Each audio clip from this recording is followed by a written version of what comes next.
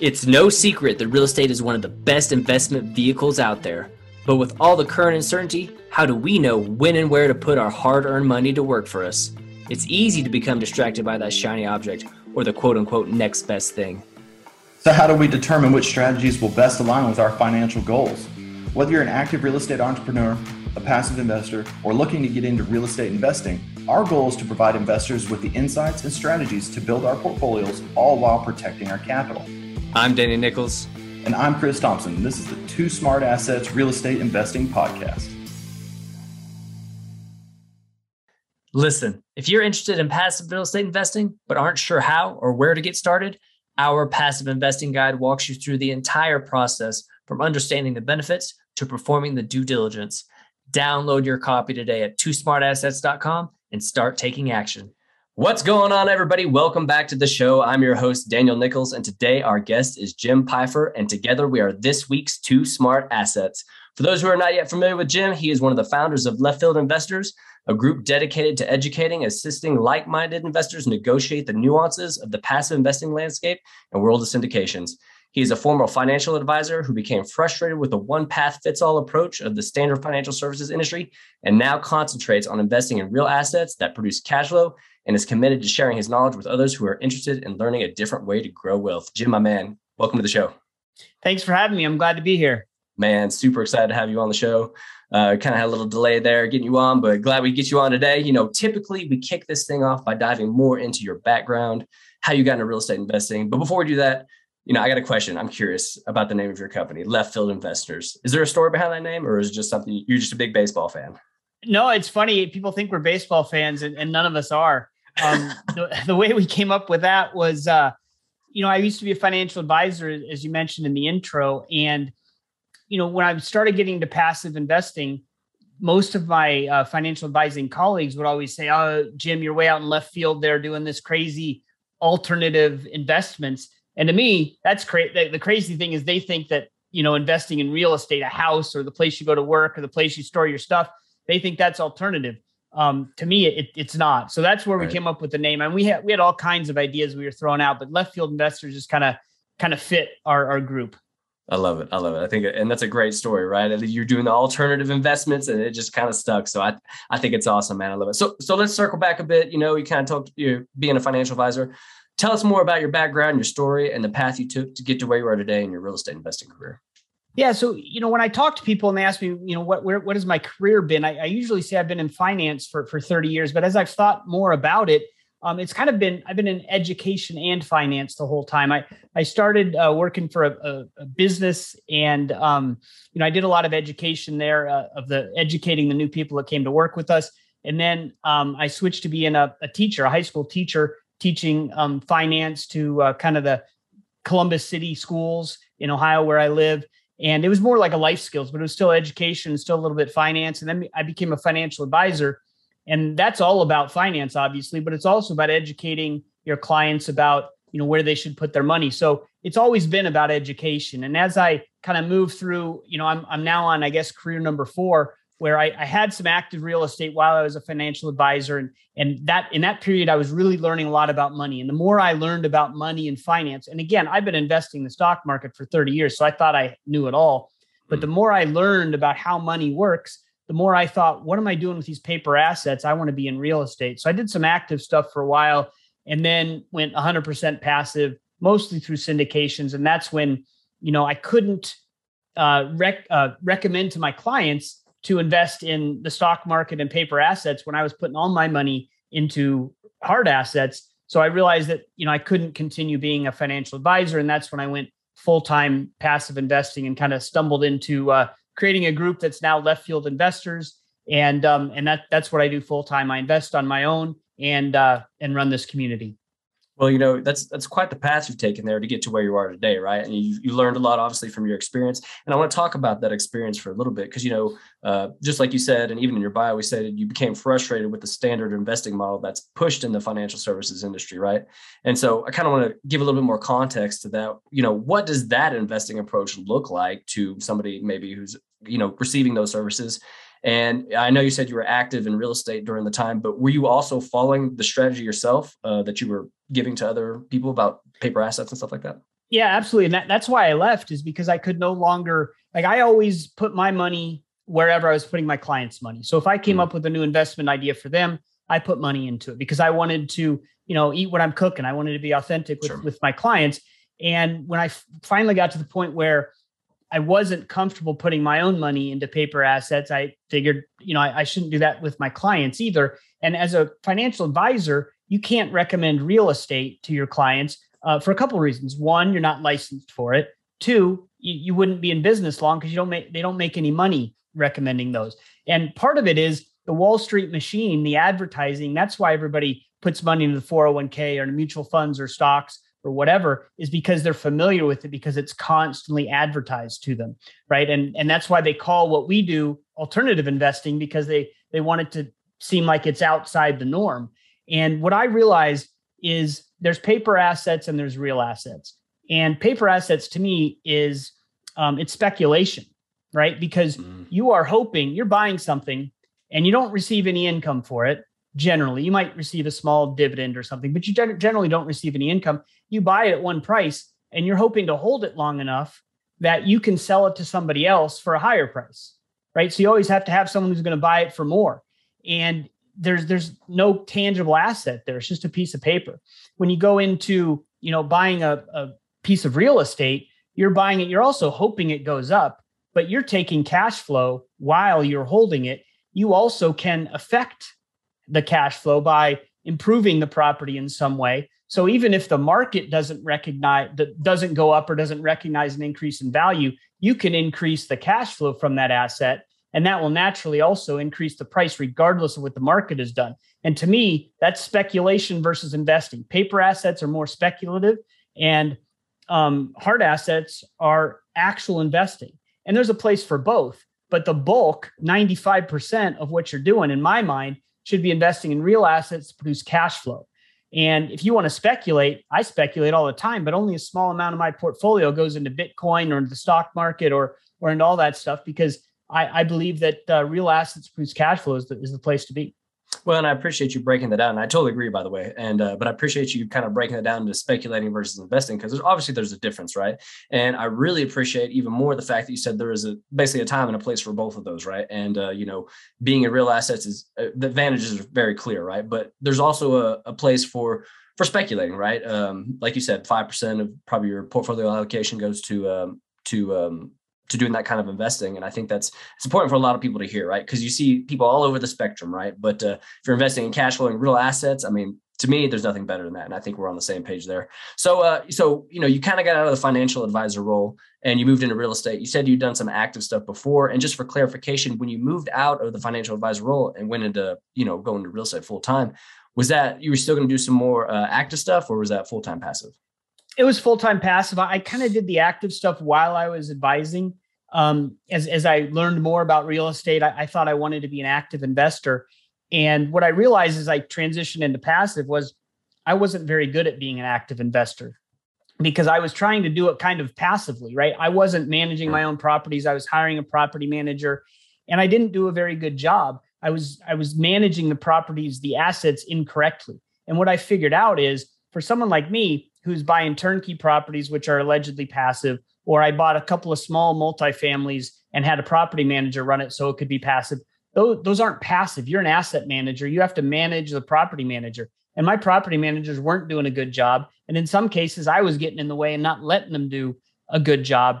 And I was saved by the market, right? The market just increased. I wasn't making as much cash flow as I projected on these properties. But because, you can't be, in the last 10 years, there was no losing on property, or very little, right? So the markets went up and I was able to sell for a pretty good gain. And that's when I switched to passive, because what I realized, if I hire someone through a syndication, hire an asset manager, and they do everything, they hire the property manager, they manage the property manager, and they're a professional asset manager. This is all they do all day long.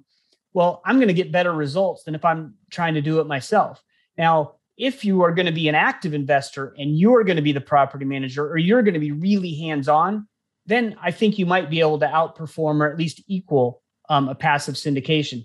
But if you're not going to quit your W-2 and go in and be a full-time real estate person, then I don't think you're going to beat the returns of syndications. And once I figured that out, I decided to go full-time passive. And when you say full-time passive, it's only passive after you send the wire, right? Sure. Because then you're just receiving information and hopefully cash flow.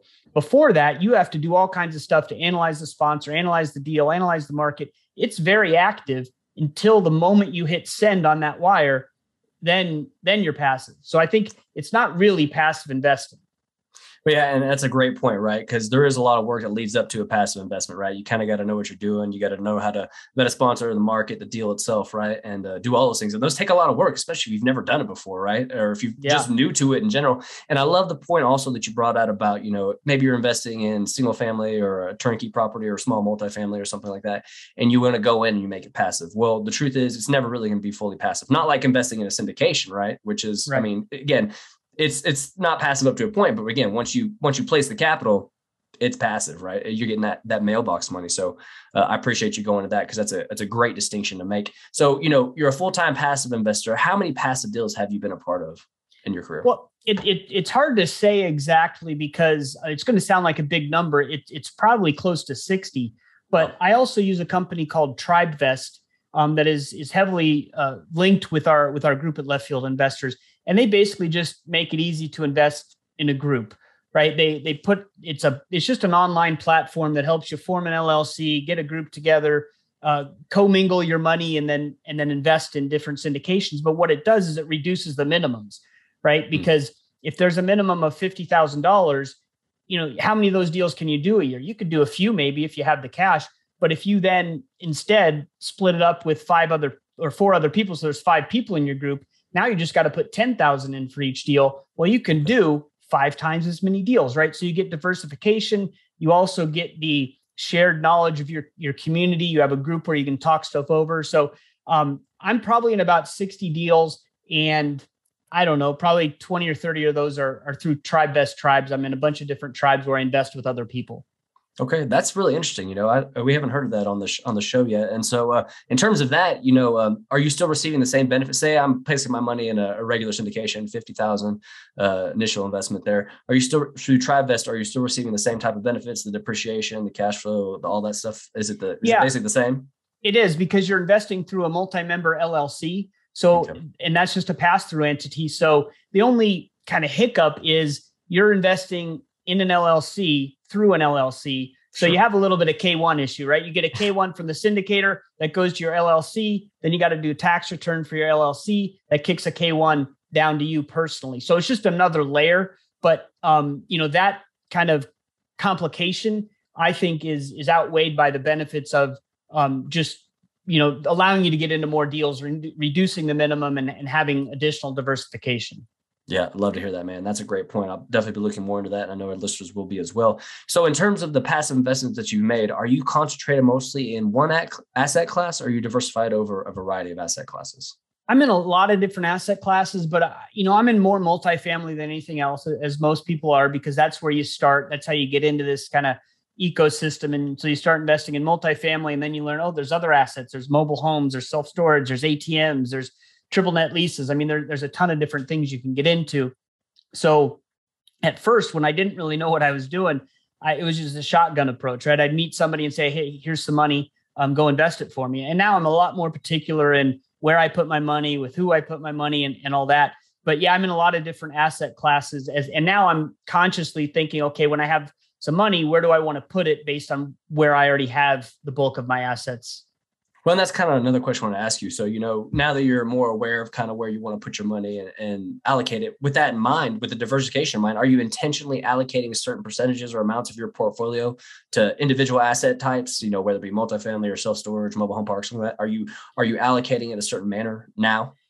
Not really. I want to be, and I want to get there. But part of the problem with 60 deals is it's hard to sort it out and figure out, especially with tribes, right? Because I don't have the same ownership in each TribeVest group. So that is a goal for 2022, is to figure out what my allocations actually are. And it's a little bit more complicated than probably it should be. But I don't know that I will ever have explicit percents, like I want to have 20% in self-storage. I probably won't go to that detail, but I will look at everything and say, hey, I have some capital here to allocate, and then I'll decide what asset class I want to put it in. And part of that is based on what I'm already doing. But, I like to diversify in several ways. One is asset class, one is geography, and another is the sponsor, right? So there's a lot of different factors that I look at when I'm trying to diversify. It's not just asset class.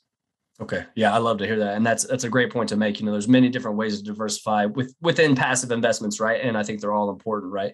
And so thank you for bringing that up. And so, you've been a part of many passive investments, and therefore, it's pretty clear that you've had accumulated a ton of experience basically finding and determining the best sponsors to invest with, right? And, as a fellow passive investor myself, we both know that it's the most important part of making an investment, right? Is that sponsor, right? So, just for a little bit of time here, I'd like to hear more about your process for finding good sponsors. Are there any tips you'd give for someone who's in the process of maybe finding a sponsor on basically how and where to find them?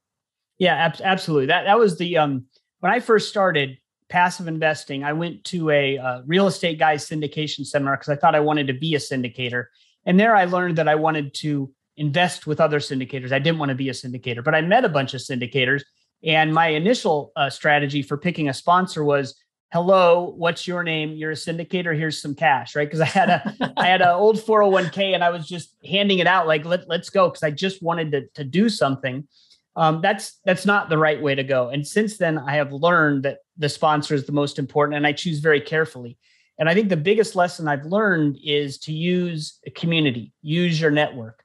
So right now, after that syndication seminar, I was listening to podcasts, looking it up online, just trying to find different syndicators, and I'd call them and talk to them and decide if I wanted to invest. But I found the better way is to use my community, right? Now I almost will only invest with a new sponsor if they come to me recommended by someone that I know, like, and trust that has already invested with them. And there are exceptions, because there's one of my favorite syndicators I met, he cold called me through Bigger Pockets or something like that. And I looked at it for 5 days. I'm like, I'm not answering this guy. It's got to be a scam. And then I'm like, hey, this is what I'm doing full time. I have to respond. So I did. And now he's one of my favorite guys. So I don't want to lose the ability to find someone that way, because that sponsor is a really good sponsor in my network. But going forward, 90% of the deals I do are going to be with sponsors that I already know or somebody in my network has recommended to me. And I think that's because these are such illiquid assets, right? When you're investing, you're putting 50 grand into something and you have zero control. And it's going to be 3, 5, 10 years before you know if it was a good decision or not. So it's important to figure out the sponsor. And so another thing I do is when I screen the sponsors, I check for communication, because that is the only way you can figure out if your investment's doing well or not is communication. So we have a deal analyzer at Left Field Investors that kind of gives you, it's an Excel spreadsheet, and you dump in the parameters, like 30 parameters, and the cells turn red or green, whether it fits our parameters or not. And if it turns red, that doesn't mean don't invest. It means I ask a question. So when I'm looking at a multifamily deal, I put the information in, and then anything red, I'll write an email to the sponsor, and I'll try to see what the response is. So I'm looking for a couple of things. First, I expect you to respond within 24 hours or give me a reason why you didn't, right? Because I want someone who's going to communicate with me before I send a check. Because if they don't do it before I send the wire, they're not going to do it after. And the other thing I'm looking for is quality of responses. I don't want someone to reply, hey, go watch the webinar. I've already watched the webinar. I want to know, do you know this deal, right? And so I'm looking for quality responses. And then, because I'm a little bit, high maintenance is probably, if you ask some of the sponsors, I start out high maintenance, then I get very low maintenance. But once they respond with those answers, I'm going to respond again with more questions. Even if I don't have any more questions, I'm going to make them up. And the reason is I want to see, are they going to get annoyed because I'm high maintenance? And what I'm looking for is the guy who reads that second email and says, hey, can I give you a call? I want to talk this deal through with you. Or someone who answers it with, more answers my questions, right? So that's because it's such a long-term investment and it's so illiquid and you have no control. That's how I screen the sponsor. One is I let my community tell me who the good sponsors are. And two, I check for communication, because that is the only way that I'm going to get news about these investments. There's a couple of my early investments when I was just spreading money around at that seminar. I haven't heard from those sponsors in years, and I don't know if the investment's doing good or not. And I can handle if an investment doesn't go well. If you're telling me every step along the way, here's what's happening, and you're willing to fix it. But even if you're going to give me great returns in 5 years, but you don't talk to me for the first 4 years, I want no part of that type of investment, regardless of the return. So that's kind of how I look at sponsors and how I try to evaluate them.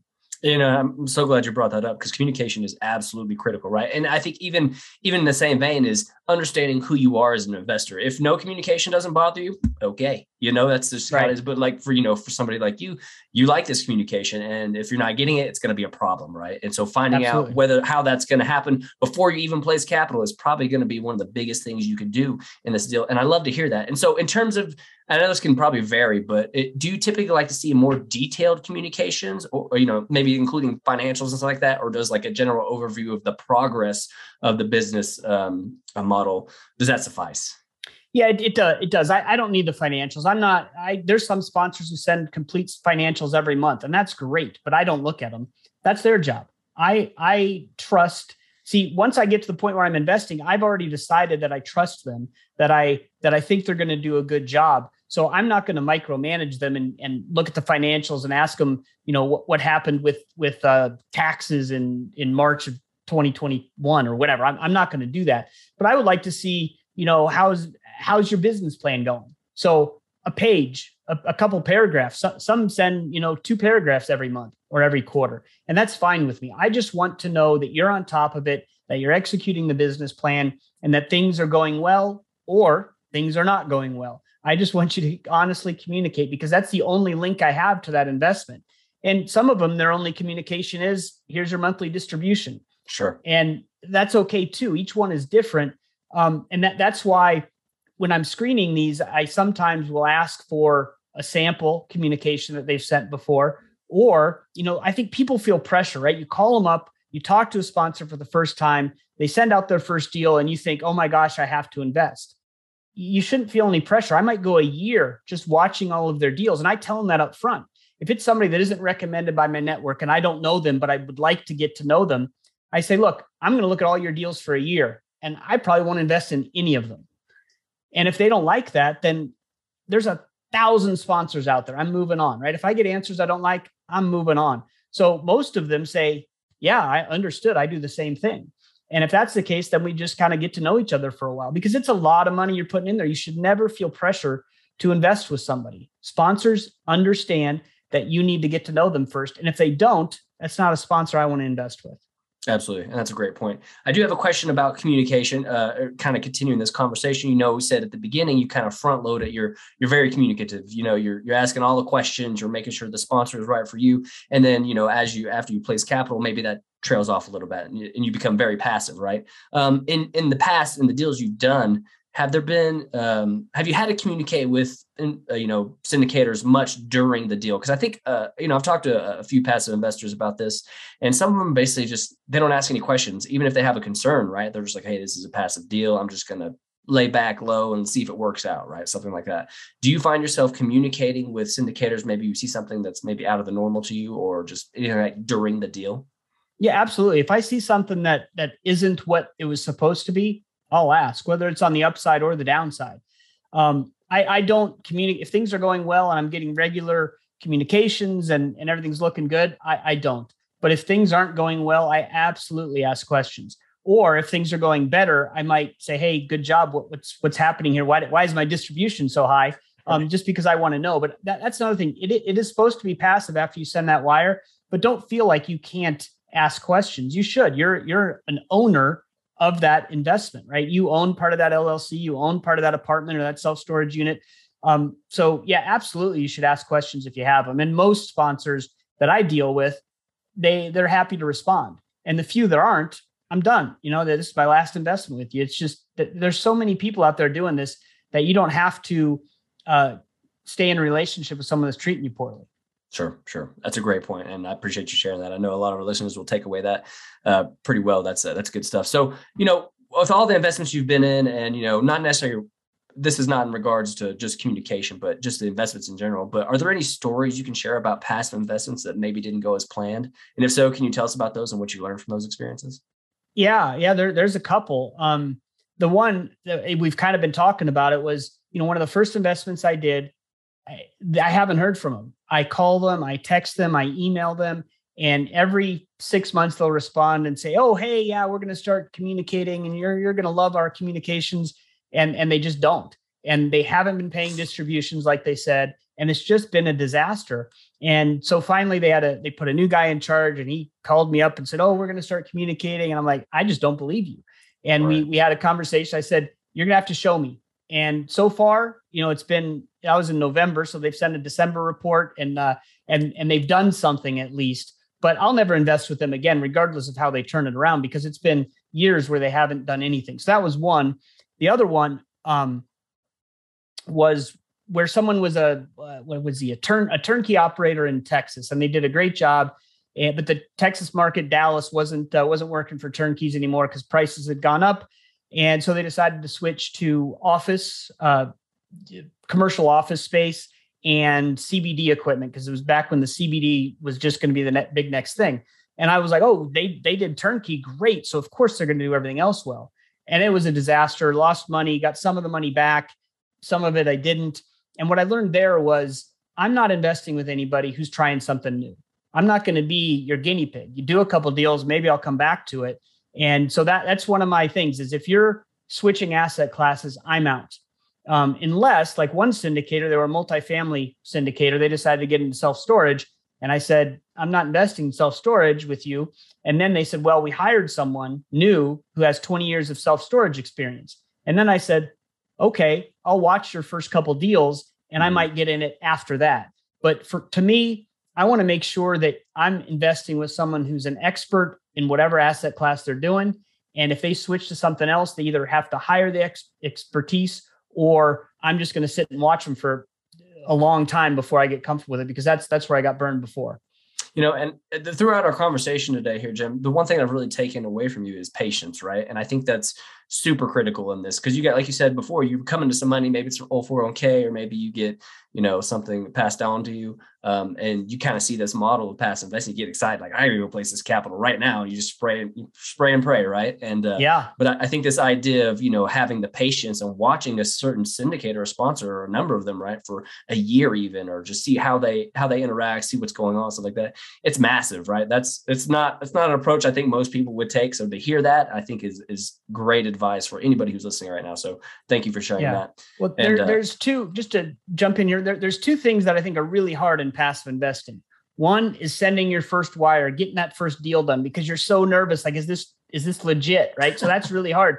The other hard thing is when you have a lump of new capital, right? It's really hard not to just immediately invest at all, right? If somehow you come across 200 grand under your mattress, right, you're going to want to get into 4-8 deals, right? But just to have the patience to say, you know what, I am going to get into 4 or 8 deals, but over the next 18 months, you can't be afraid to have a little bit of cash so you can take the time to get the right investments. And I think that's critical. Absolutely critical, man. I really appreciate you sharing that. So that being said, talk to us more about Left Field Investors. What are you guys doing? What is your group all about? So Left Field Investors is really just an education and networking group. We started it because I was getting into passive investing, and I had started in Columbus, Ohio, an active real estate group when I was doing that. And it really helped me out. So I thought, well, let's start a passive group. We were going to meet in Columbus. March 2020 happened, and the pandemic, and we went online, and we've been online ever since. So we do monthly meetings, and we have a website that has a lot of information, a list of syndicators that we are familiar with, and blogs, and some other stuff that passive investors, it might help them out. And then we have a membership group, which we call the Infield. And in the Infield, there's the deal analyzer I talked about. There's a portfolio tracker, some sponsor screeners, some sponsor evaluation tools. And one of the most popular things is there's a forum where people post, everything that we're talking about, asset classes, about sponsors, about deals, about, even Bitcoin, and some of our speculative stuff ends up in there. And we're just, our goal is to help people learn about passive investing and to be able to meet others who are in it. We have people who are in over 100 deals, and we have people who are just trying to get into their first deal. So it's really broad. And, I'm completely biased because it's my community, but it's a really down to earth group of people, and they're very helpful. And I would recommend whether it's Left Field Investors or somewhere else, I think one of the keys to being a successful passive investor is being part of a community and building a network. So you have people to talk to, people to rely on, people to recommend deals and sponsors to you. And that's just critical. It doesn't have to be Left Field Investors. I think Left Field Investors is great. But I would just recommend any community you find one that fits your personality, fits your style, and join up and see what it's like. And I think that'll really help your investing. I know that I got into it thinking I was going to educate everybody about passive investing. And I have learned so much more than I've taught in this group. And so I think that's critical to be part of a community. I love to hear that. And, just from being on your website the last few days and looking over it, it's pretty obvious you guys are providing massive value to passive investors. And, I'm excited to, be a part of that as well, learning from you guys and more on that. So I think it's awesome what you guys are doing, man. And kudos to you and putting that together. So it's pretty cool. Before we get out of here, though, I know you have a passive syndication masterclass that you're offering that could be very helpful to many of our listeners. So tell us more about that and how our listeners can contact you. Yeah, so we have as you said, a masterclass, which is basically just from the very beginning, what is a syndication, what is passive investing, all the way through to how do you wire, how do you analyze deals, how do you find sponsors, all that. We partnered with TribeVest, the company I mentioned before. They produced it and put it together, and it's basically one of their guys who's actually a Harlem Globetrotter. So that's kind of interesting. Oh, nice. He interviewed me, and it's about an hour and 15 minutes long, and gives a whole bunch of good information, I think. And that's free. If you go to www.leftfieldinvestors.com, on the top right, there's a little button that says Masterclass that'll get you the link there. And then if anyone wants to contact me personally, my email address is jim@leftfieldinvestors.com. And I'm happy to set up a time to chat with anyone who wants to learn more about Left Field Investors or just wants to talk passive investing. Perfect. Jim, that's awesome. We're going to make sure to put all that stuff in the show notes so our listeners can find it and they can reach out when they're ready to speak with you, man. But it's been great having you on the show, Jim. Really appreciate you taking the time to speak with me today. Thanks for having me. I enjoyed it. Hey, thanks for listening to today's episode. Head over to iTunes to subscribe to the show. And while you're there, we really appreciate you leaving a rating and written review. If you have any questions or topics you'd like to hear on the show, connect with us on social media or through our website at twosmartassets.com. We look forward to speaking to each and every one of you. Talk to you soon.